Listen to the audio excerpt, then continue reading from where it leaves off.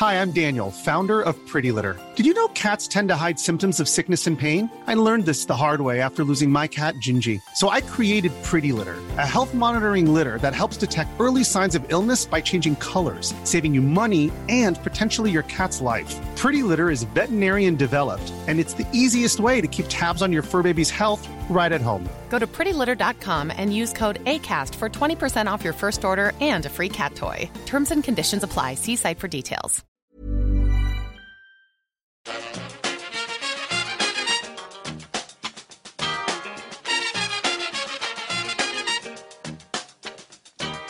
Bring it fast.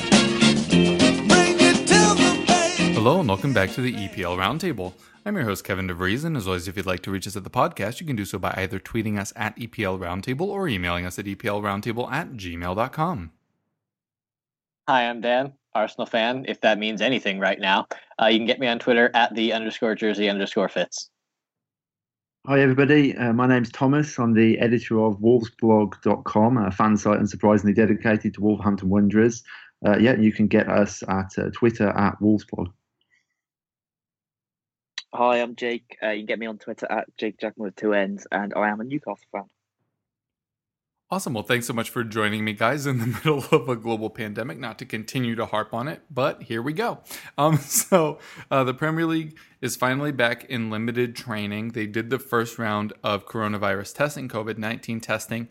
Just 6 of the 748 players and staff to be tested returned positive results. Considering that percentage, are you guys any more or less confident that we will get to see the conclusion of the 2019-20 season? I was pretty confident that they would at least attempt it. This just kind of reassures that. We'll see if I have a different answer for whether they start back up or get to completion, because I think they'll get to completion, but the percentage chance in my head is much lower, like probably more like 60 or 70, where I'm like 5% chance they're at least going to give it a shot and start back up. So I guess this makes me more confident, but I was already reasonably confident that they'll start. Yeah, I think I'd probably concur with that. I think we're using Bundesliga as a kind of a guinea pig, a few weeks ahead of us. I think I'm right in saying they had more tests at the equivalent stage. I think they had something like 10. Obviously, they've gone on to restart. And I think the financial implications and the pressure on the Premier League is that much greater that, they will definitely want to start. But as pointed out, getting to the finish line will be a week by week process. And, but what we're looking for, I suppose, that would derail it is a serious blow up, isn't it? It's a spread of infection rather than people reporting back with it. But, you would hope that the plan that they've got is about containment, and you'd hope that once everyone gets used to it, they would see it through. Yeah, I think it's gonna make it more likely that they're going to start up pretty much on timescale. I'd say they're talking about mid to late June, and I think that's pretty realistic at the moment. Not many positive tests, which I think is good. I think there's another round of testing today that 2 more players tested positive, and I think they were both from Bournemouth. So I think it's they'll probably keep running a few more each time, but as long as they've got the protocols in place and they can isolate, and hopefully over time you'll see fewer and fewer positive tests returned. I'm not quite sure if the Bundesliga might turn any more between match days. That might be interesting to see if they did that and if they managed to keep it a sterile environment. But yeah, that would be the big challenge for the Premier League teams. It's just making sure that players continue to follow the protocols both in training and when they're away from training. I'm sure we'll come on to a certain Tottenham player in a short while who was found to flout those rules. But no, I think it's a positive start. And like Dan says, I think they will start up again, and that they will have a good go at getting to completion. But still so many unknowns, both in of football and the world on a wider scale, that it's difficult to be totally confident they'll manage to get the season finished. But yeah, it's a good positive step, and we've not had many of those recently. So I guess it's something to pin your hopes on. For this to work, they just need to test like every couple days. That needs to happen. Otherwise, we could get a big spread, and that would end everything. So I'm assuming they had that capacity because I can't imagine having a restart plan without it. But, that's just something that needs to happen.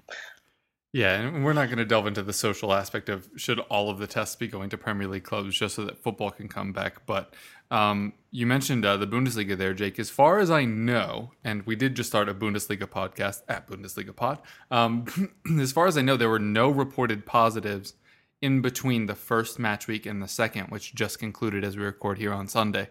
So hopefully that would be the case in the Premier League as well, although obviously you can't count on no one getting it ever, but I think the hope would be that based on all the policies that are in place, based on like the socially distant celebrations, the fact that the benches are all 6 feet apart, even though they're training together, there are small things that are a little bit weird, but as long as the processes work, which they seem to have been doing thus far in the Bundesliga, weird though some of them may look or seem, I think there is a level of confidence that once it starts, it would continue to go. But there is always that threat that if, a whole squad gets it, you can't let them play somebody else and all of that would have to come. But I do agree with all of you guys. I think it's very likely that it restarts sometime soon. If it's that June 12th, that'll be interesting. So the 8th is apparently when when La Liga is meant to restart. We'll see if it's in and around that time. But I definitely think that the sense is that the Premier League will be back this season, which is a thing that I'm sure many of you listening at home are very excited about indeed. So going from something very lighthearted like a global pandemic, we'll move into talking about accounting rules and how they were potentially broken by Manchester City. The Court of Arbitration for Sport will be hearing Manchester City's appeal starting on June 8th. Sounds like it'll just be a 3 or 4 day affair for that to run its course, which means even if the Premier League hit the June 12th date, which has been bandied about, but I don't think has been officially announced in any meaningful way, it means that at least the hearing would be over and potentially the decision would be made before the return of Premier League football. And I was curious to hear your guys' thoughts on what that could mean for City for the rest of the season if we do get restarted, and what it could mean for that whole pack chasing the European spaces, since 5th could be a Champions League space and 6th all the way potentially down to 8th or 9th, depending on how the cup stuff ends up working out for European spots could go. Yeah, I don't think it'll be a huge impact if the ban is upheld, because I'm assuming everyone is kind of operating under that reality that it will be upheld, just because, why not? If you can go for 5th and it might be a Champions League place, as long as you're not making any, financial decisions based on that, there's no reason not to. I think it'll be a bigger deal if it's overturned and those spots are not Champions League place. That is only 1 through 4 and 5 through 7. If that happens, it probably spells the end for Arsenal and Tottenham at Champions League. I think it's already unlikely for them, but that would just really put it another step out of reach.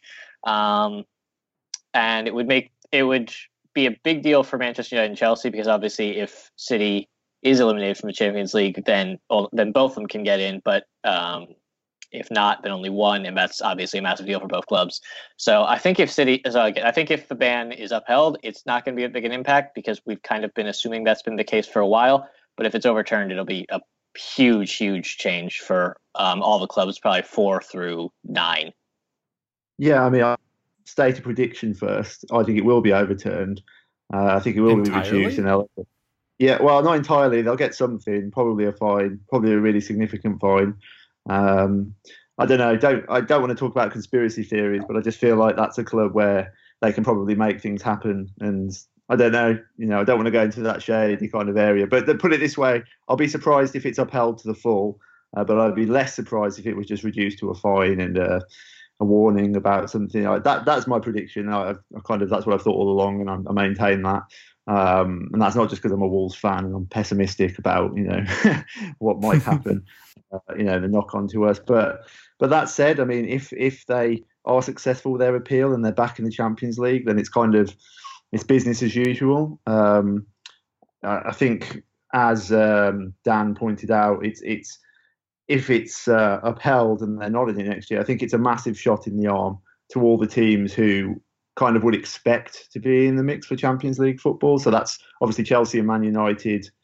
Man United at 5th, obviously, at the moment. And, even Spurs and Arsenal will probably look at it then and think, actually, if we have a good surge towards the end of the season, we'll make it. Personally, I kind of feel that Man United have got their act together, and with the players they'll have back and where they were going just before things shut down, I still would back, Man United probably to finish fifth or fourth, and then Chelsea to be the other one. So it'll probably be one of those clubs that ends up getting affected. But yeah, I mean, for Sheffield United and Wolves, who are obviously massively flattered to be in the conversation, neither of those teams will have expected it. And the Europa League would be a massive achievement for both of those teams. Wolves to do it 2 years in a row, and Sheffield United to make it for the first time. That would still be massive. But obviously, yeah, I mean, the carrot of potentially making that huge leap is incredible. This late in the season still to be there. So it would be disappointing. But, I think all the teams, are realistic about it. So, but yeah, my prediction, as I say, I actually do think it will be overturned. Yeah, I'm with Thomas. I think it's going to be overturned. What is happening in football on a wide scale now and in the world is probably the biggest and best distraction for Manchester City and FIFA, just to sweep this one, UEFA, to sweep this one under the rug and just pass this in a very nondescript way, because it's not going to be the big story in football for very long, until a matter of hours even. It's just not that important anymore, so it's so much easier to overturn it. Not that I guess the media scrutiny is really going to influence the CAS, but I think that it's still it's probably a factor that they know that it'll be easier to overturn this and do it with little outcry. So I think it probably will be overturned. But if it isn't, it will. If knowing the outcome of this, and knowing that the ban wouldn't be overturned for clubs chasing Champions League football, knowing that FIFA would be enough, is obviously going to have a huge carrot approach, a huge carrot effect even, because if the season had played out before, they wouldn't have known the outcome, and they would have still been focused on fourth. But knowing that before playing all those games is obviously going to have an impact. But I'd still say, even if it wasn't overturned, I still think that Tottenham still got an outside chance of getting into the top four. I think what's going to be more important than the CAS outcome is going to be how each of those teams deal with the difference in atmosphere and environment. I think that teams like Sheffield and Leicester might not be so effective without fans in the ground, especially Sheffield United. And whereas I don't think it would affect Arsenal and Tottenham as much. And Wolves, I think, are a team that are pretty good away from home. So I guess that's a good indication of how they'll fare with the new environment. But yeah, I don't think I think it's going to be overturned. And I think that it's going to be fourth place for Champions League. And I'd say all those clubs have still got a chance, albeit Arsenal and Tottenham's chance will be severely hampered if Manchester City are still allowed to go to the Champions League. Yeah, all really good points. I think I'm going to just double down on what I said literally on the show with Dave the day after the decision came out, which is I think it'll be 1 year and a big fine. I don't think they can backtrack the entire way. I know it isn't CAS that made the ruling, but I don't think they'll backtrack the entire way. I'm thinking it'll be 1 year and a fine. Could be wrong. Time will obviously tell. Yeah, I was surprised how pessimistic you were there, Thomas, with Wolves lurking right there currently in sixth, just 2 points back of Manchester United. I do agree with a lot of what you were saying there, Jake, about the teams that could benefit or be, hampered by the fact that there aren't going to be fans. I think what's really interesting is in the Bundesliga show, we were just talking about the fact that on average, 44+% of home teams win. And since the pandemic, obviously just 2 match weeks at time of recording, but only 16% of home teams are winning, which, obviously very early days to be talking about the statistical significance of that. But at an early look, it seems like the absence of home fans is definitely impacting matches as opposed to how before it was impacting things in a positive way. So if you just look down the table to see who has the most home matches left, you'd imagine they would be a little bit disadvantaged by the fact that there won't be fans for any potential resumption of the season through its conclusion, if that does happen. I will say for Tottenham, the worst case would have been points per game and just calling it a day. We actually would have dropped all the way to 9th. If they had nulled and voided it, we would have been in 3rd from last season and still had a Champions League spot, or 4th. Did we finish 4th last season? Who knows?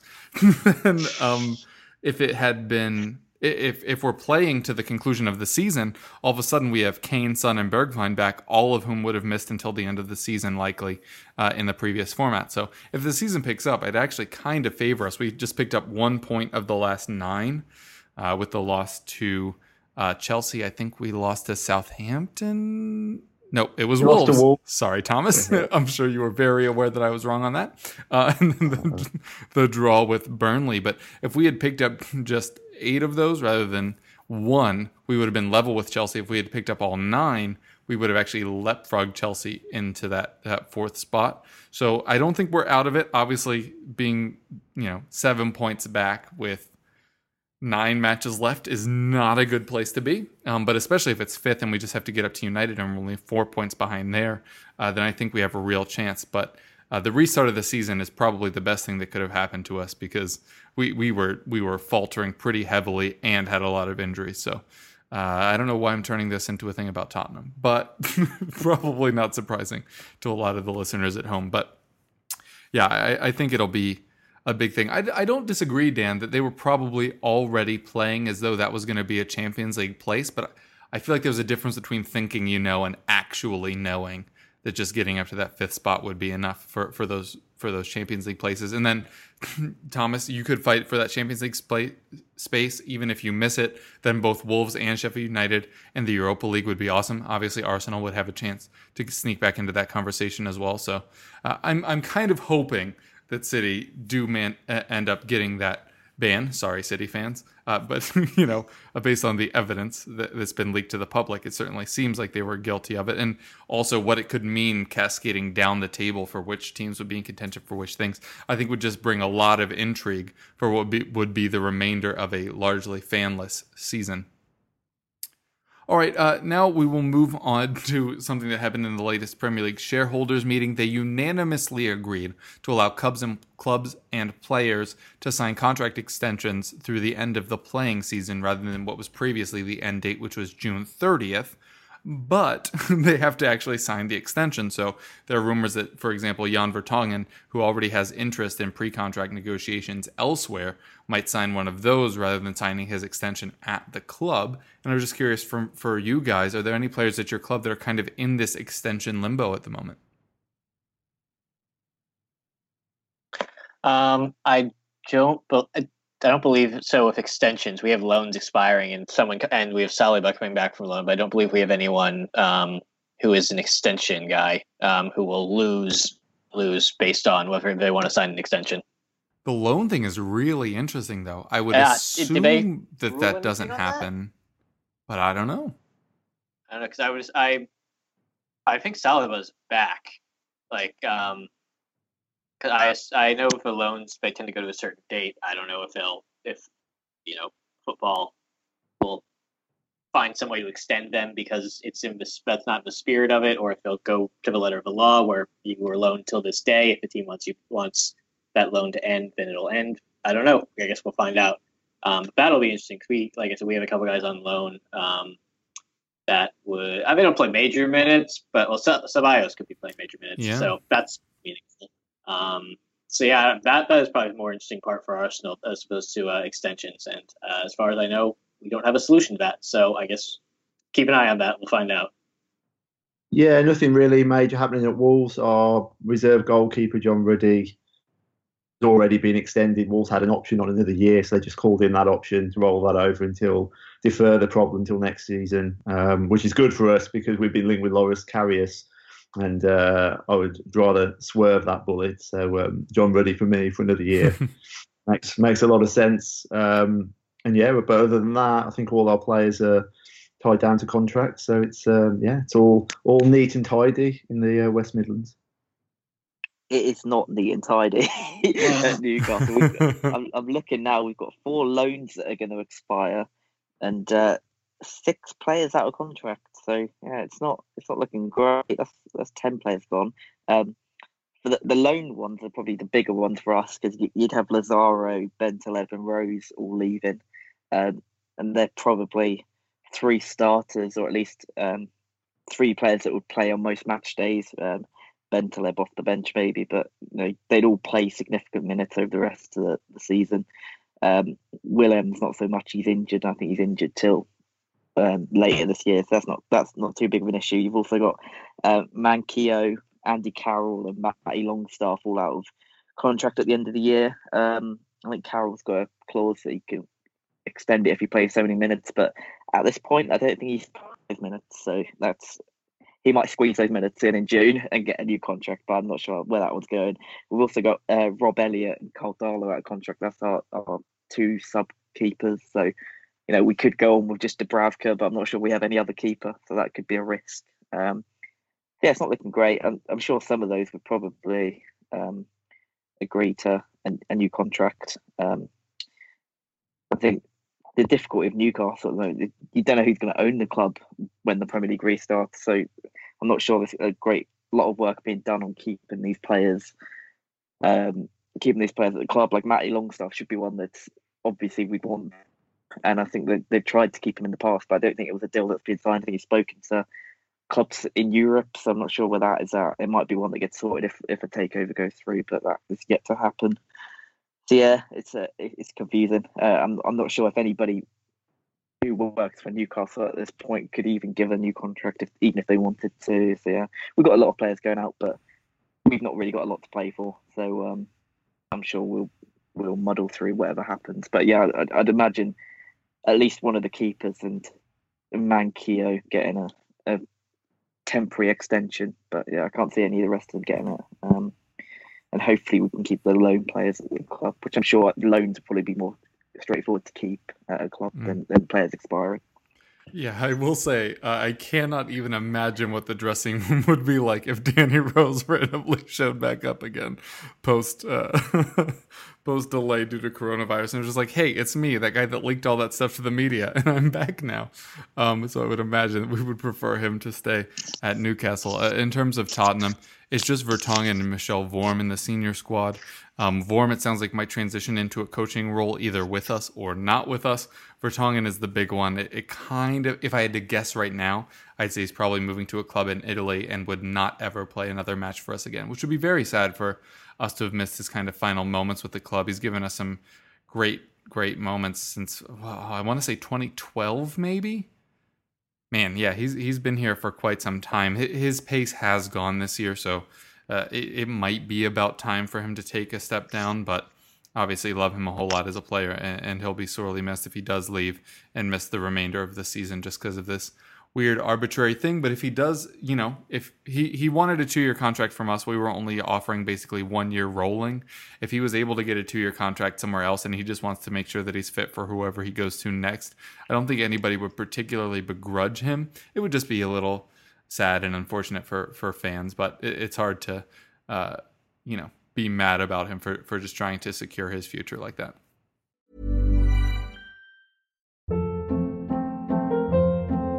Hold up. What was that? Boring. No flavor. That was as bad as those leftovers you ate all week. Keke Palmer here, and it's time to say hello to something fresh and guilt-free. Hello Fresh. Jazz up dinner with pecan-crusted chicken or garlic butter shrimp scampi. Now that's music to my mouth. Hello Fresh. Let's get this dinner party started. Discover all the delicious possibilities at hellofresh.com. Hiring for your small business? If you're not looking for professionals on LinkedIn, you're looking in the wrong place. That's like looking for your car keys in a fish tank. LinkedIn helps you hire professionals you can't find anywhere else, even those who aren't actively searching for a new job but might be open to the perfect role. In a given month, over 70% of LinkedIn users don't even visit other leading job sites. So start looking in the right place. With LinkedIn, you can hire professionals like a professional. Post your free job on linkedin.com/achieve today. All right, next up, I wanted to talk a little bit about the transfer window. So, obviously, we're blazing right into when the summer transfer window would have happened.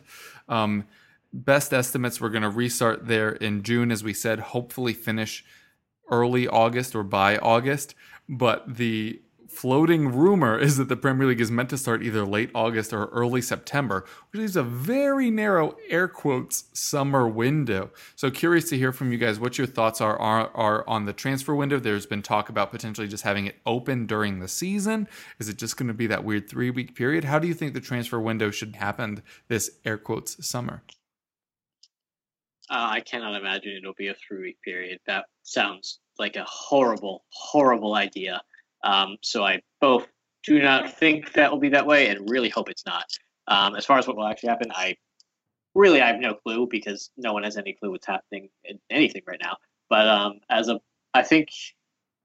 would think leaving it open for the first, insert number here, month and a half, whatever of the season is probably the easiest way to do.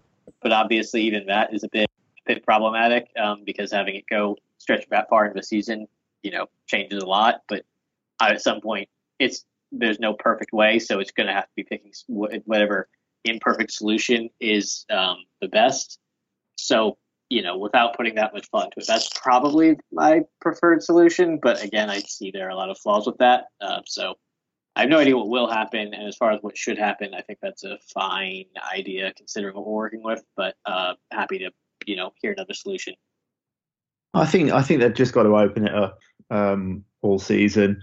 When you look at the financial implications this is going to have, not just on the Premier League, but the Football League, teams need to be able to generate income throughout the season. And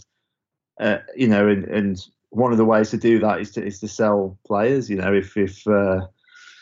If Wolves were in some kind of financial strife and they could attract a massive fee from someone for a key player, then they would want the ability to do that. And I think not having the window will probably make some of those deals a bit easier because people aren't sort of getting muscled because they're worried about the window shutting, closing on them, not having the players. And I think it just makes sense, doesn't it? I can't see any other solution that's viable. It helps sort out contracts, and I think it's better. And I think the whole transfer window thing has been diminishing. Like the people are spending their money in a wiser way. So I think the transfer window has actually served the purpose of making clubs more,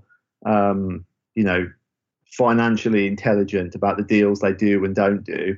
So now might actually be a time to just say, let's just get rid of it and then let's let teams sort it out throughout the season. It does add an element of interest throughout the season. So I'd be up for just bringing it back and keeping it that way. Yeah, I think they're probably going to try and find a way to keep it as it is. To be honest, from what I've read from people that know a lot more, it seems to be the way to go. And I don't think it would be realistic to keep it open all season long. I think that I think players have too much power for that now, and it does have a big impact on squads. I've seen it at Newcastle before. As soon as a transfer window closes, players do seem to play a little bit better, and there's no players going on strike. We've had that a lot of Newcastle players going on strike to force through moves. I think probably the most famous one was Cabaye. Went on strike, didn't get a move to Arsenal, and then came back into the team, did pretty well after 6 months before moving on. So I think having the window open might cause a few more players to go on strike, and I'm not sure if I'd quite like to see that.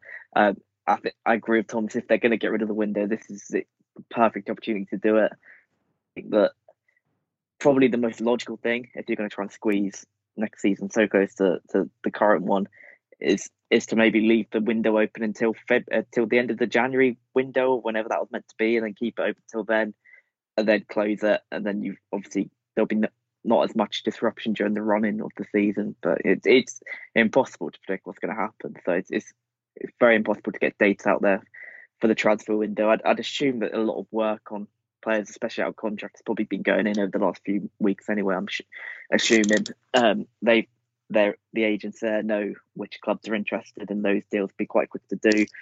I'm not sure if there's going to be a lot of big money moves this summer anyway, so maybe you could get away with a 4 or 5 week window. But yeah, it would be carnage, as Dan said. But I'm not sure I like the idea of it staying open all the time, but I think till January would be fine. But but yeah, it's an impossible one. But you've got to get a window in there somehow, or change the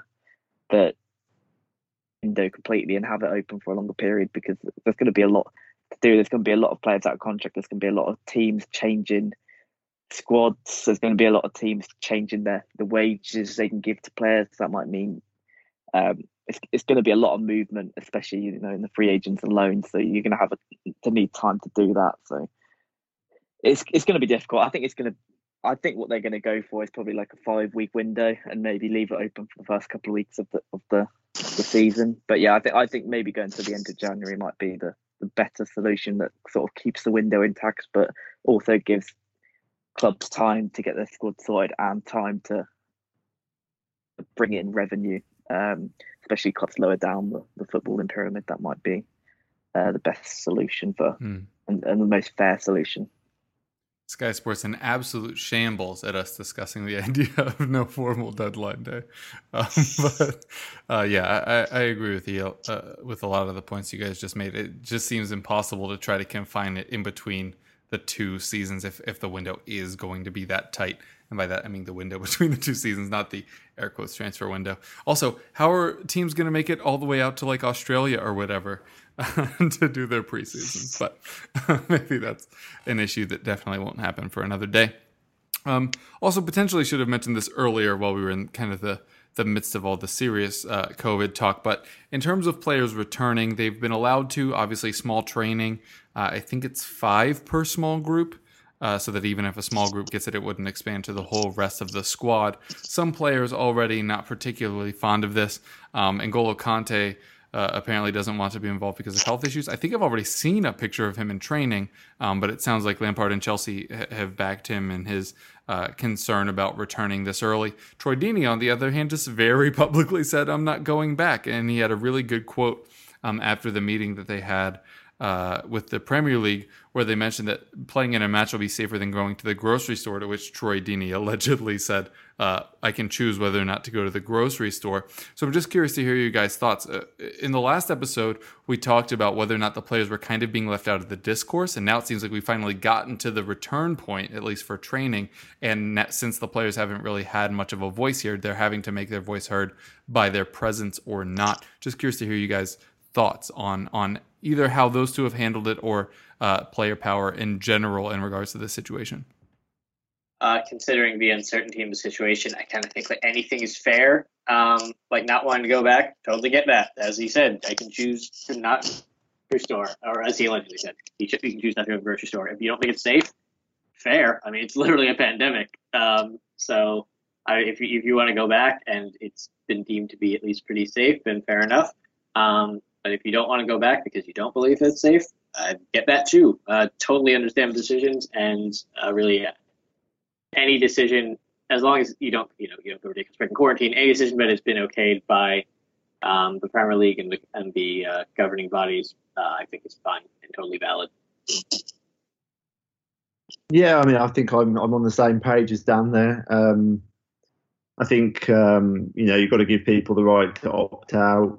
What that means in terms of their contract, I don't know. Whether there be any implications, whether they should even be expected to, there should be any kind of penalty or wages not paid. I don't know. I suppose that would need to be worked out. Might possibly cause a grey area if sports going ahead and it's deemed safe level to do so, and then they choose to opt out. What does that mean? But it'd be interesting. I think it should definitely be a choice that each individual can make on its own merits. And I think Troy Deeney, someone I'm not a massive fan of as an individual, but I do respect what he said and how he put across his argument. And the concerns he raised at the meeting of the players that he didn't feel were adequately addressed. So he has the right to pull out, as does Kante, as does anyone else. So it'd be just interesting to see as things ramp up whether a significant number of other players pull out. The line that's normally trotted out is players want to play. So I probably expect, particularly with them watching what's going on in Germany, that the vast majority will be out there when this thing restarts. Yeah, I think I agree with Dan and Thomas as well. I think that if any player doesn't want to play, they should have the right to opt out and I wouldn't like to hear or read about any players not being paid or any further action being taken against them. I think that would make me a bit uncomfortable. But I think there's a way to go about it, and maybe you should maybe discuss it with your club first and go through that instead of just announcing it to the world. Maybe Deeney did go through the club, but it seemed the way the Kante thing was managed was a lot better. Because at the end of the day, you are paid by the football club, so reporting to training in the first place, going through your tests, and then maybe getting it squared then might be better. Because although I agree that they should have the option to opt out, there'll be a lot of the fans that are wanting football to come back, have their own jobs and are being made to go back to work, and they don't have that option to opt out because obviously the differing financial positions of the two different people. But it does come across. It can come across a little bit arrogant to sort of opt out of it like that. I think there's a way to go about it, but I think there should definitely be that option. But yeah, I think as Thomas says, I think I mentioned it the last time I was on the podcast. I listened to I think with Sean Dyche was talking about the return of football, and he was saying everybody at Burnley was looking forward to it, and he couldn't imagine any of the players there having a problem.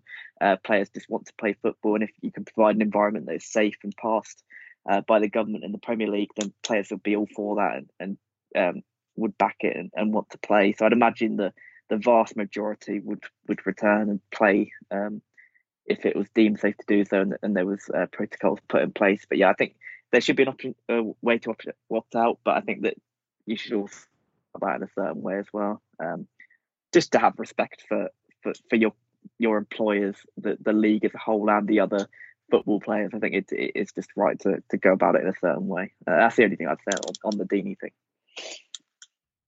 Yeah, it definitely seems like a personal decision that's kind of being called by huge corporations, but as you say, Jake, that's happening to everyday people as well. So I'm curious to see what the league will look like day one if we fully return and some players are sitting out.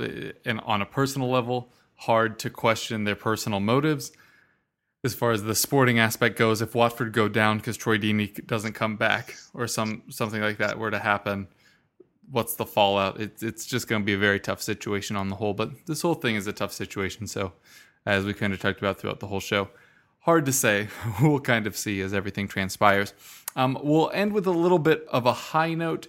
The Bundesliga has returned. We've obviously started a show about it. Is this the third time I've plugged it at Bundesliga Pod?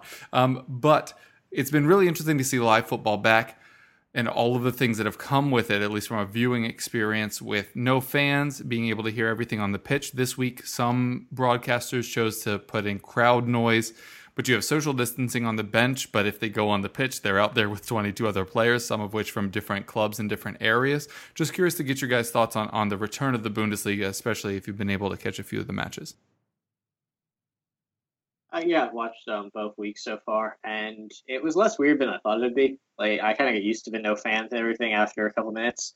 I didn't get to watch the Leipzig-Mainz game, but apparently there's crowd noise. So I don't know how that went, but that's a decision. Yeah, if anyone has input, please let me know. But I didn't see it, but I know that's a thing that I guess they may do. But I didn't think it was that weird. It was nice to have football back. It was good. I would be totally fine if the Premier League came back with no fans. Like I said, I got to it pretty quickly. And football's football. It's fun to watch. It's more fun to watch with fans, but even without fans, I find it quite fun, quite enjoyable. So, very happy to have it back. Yeah, I haven't watched much of the Bundesliga. I've seen a couple of highlights, but I haven't been watching the matches.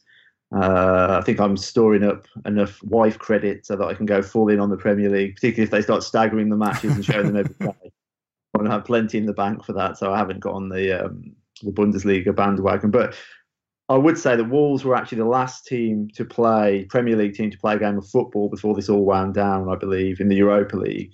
We went over to Olympiacos on the Thursday night, and then everything got shut down on the Friday, and we played a game behind closed doors in Greece. And yeah, I mean, it's strange, but I wouldn't say it significantly diminished my enjoyment of watching that game. I didn't want Wolves to win any less. I do still have implications on how games pan out. My thought is that it's to the benefit of the better teams, because I think if you have a flat environment, so a completely level playing field, undoubtedly, I think the best players benefit from that.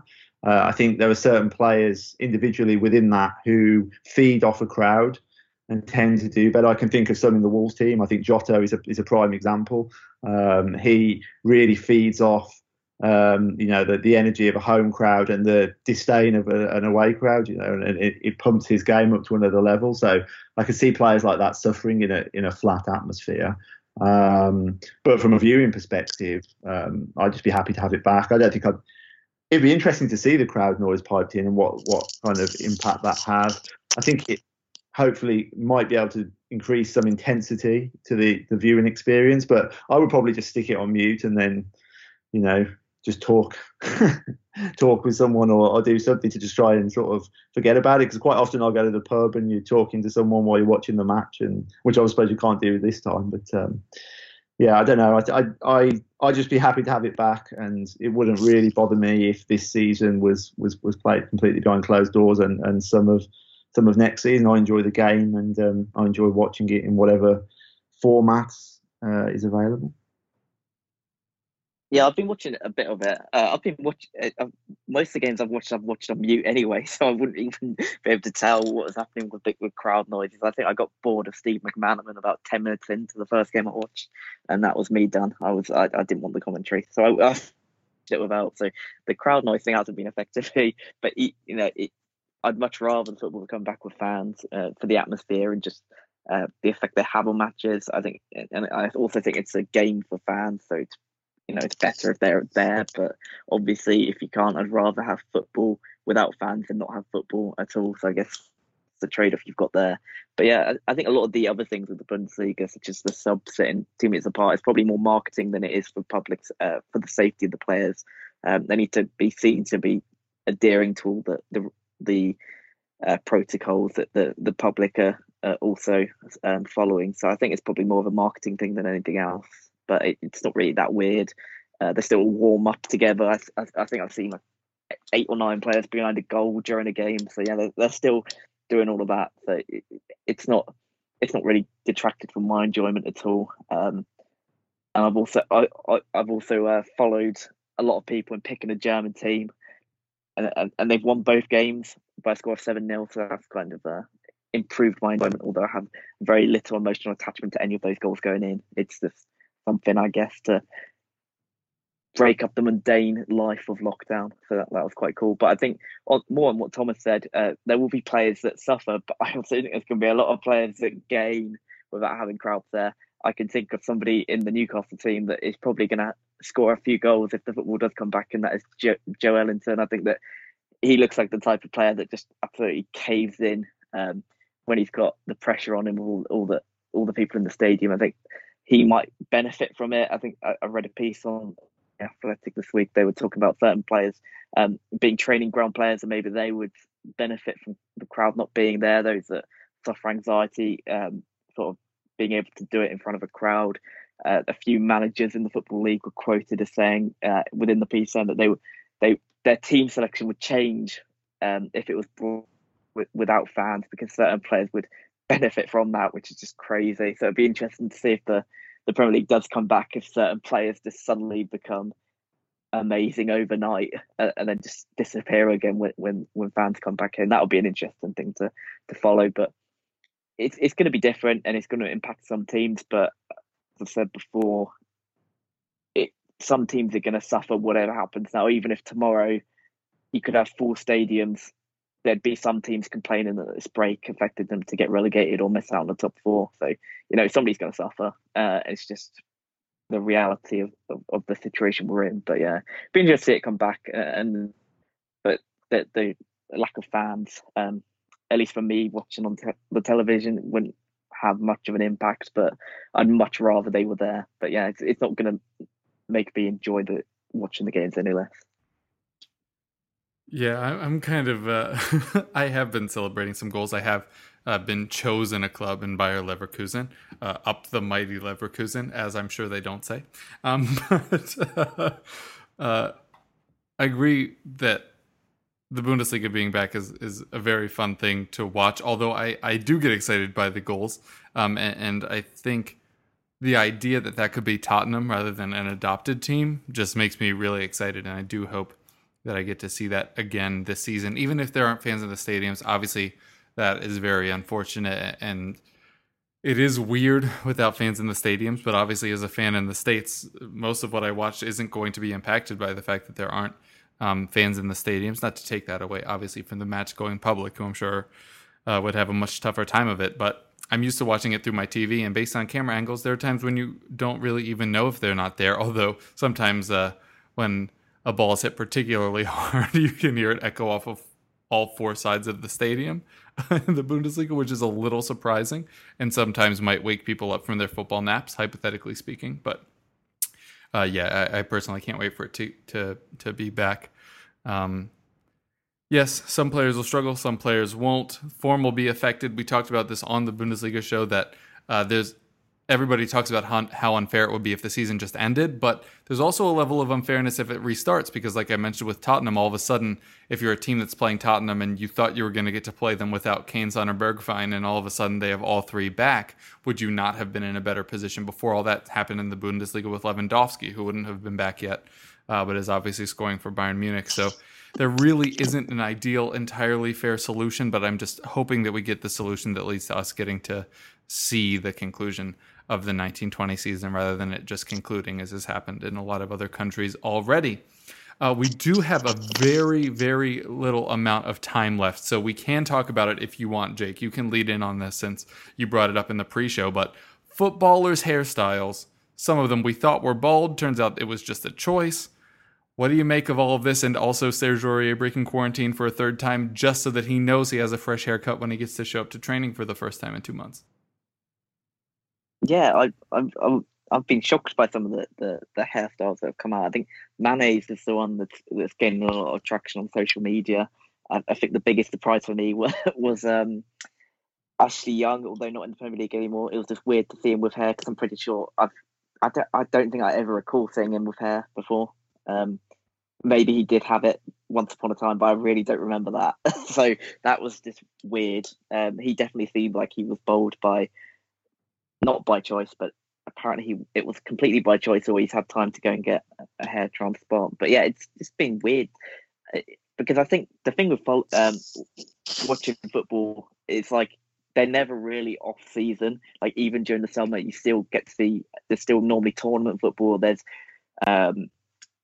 photos that go on social media, interviews going on. So they're always sort of there. So they don't have that big period of time just to suddenly change their appearance. But this lockdown has given them the time to do that, and some of them has just been weird. I don't know what they've been doing. Like, what has Mane been doing in lockdown to suddenly just lose all his hair? I don't know. It's bizarre, but it's quite funny. And also on the Serge Aurier thing, if you could pick a player most likely to break lockdown, it would probably be him. So yeah, it's not. I'm sure he's not really going to be punished purely because there's not really any other right back at Spurs to do his job. So yeah, he'll be fine. But it tallies with his character. So yeah, at least he's maintaining his image, lacking discipline, even though he can't get booked or give away silly penalties. So that's nice. Rude, but also very fair. None of that was wrong. I don't know if you've seen Aubameyang's hair, but it is similar to Mane's in the fact that I think they've always had less than ideal hairlines, but they kind of just kept it styled, so you either didn't notice at all, or your focus was drawn to a different part of the hair. But now that they can't get it styled, it just you see the hairline for what it is, and both of them, rough. Sorry guys, rough. I feel you, but rough. Yeah, I mean, if this was a Zoom call, I certainly wouldn't be making any comments on people's hair. You'd be able to see mine. But yeah, I think Mane and Aubameyang just need to let it go. I think they would look infinitely better if they were just grade one, as we call it in the UK, sides and back. But yeah, it's interesting to see. People go one way, don't they? They go all off or let it grow, and it's interesting to see, because someone like Ashley Young, for instance, he could just easily shave his head there's no stopping him maintaining the style he's already had.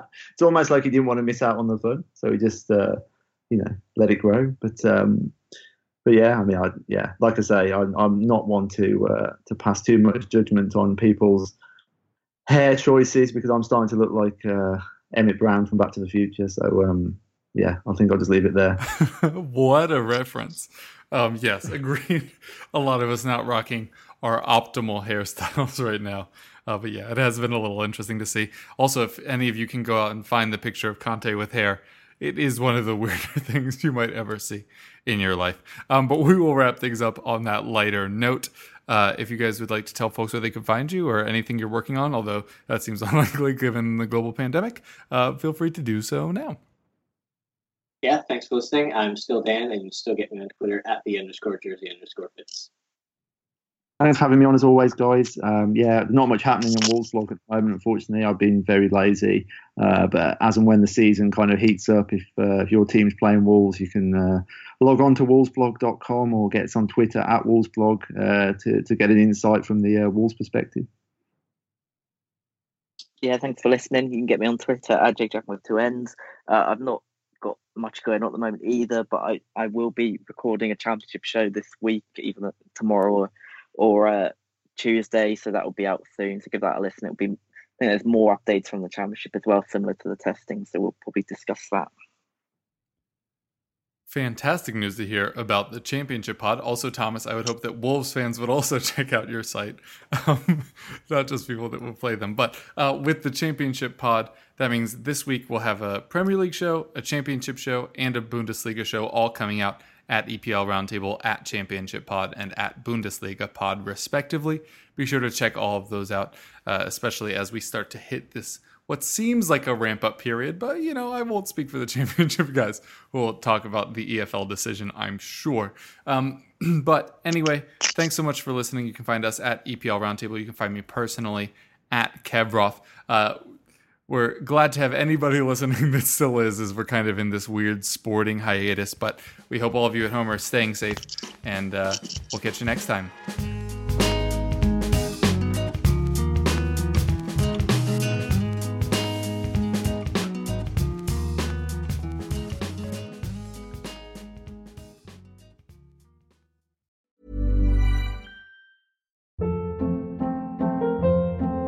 Hold up. What was that? Boring. No flavor. That was as bad as those leftovers you ate all week. Keke Palmer here, and it's time to say hello to something fresh and guilt-free. HelloFresh. Jazz up dinner with pecan-crusted chicken or garlic butter shrimp scampi. Now that's music to my mouth. HelloFresh. Let's get this dinner party started. Discover all the delicious possibilities at HelloFresh.com.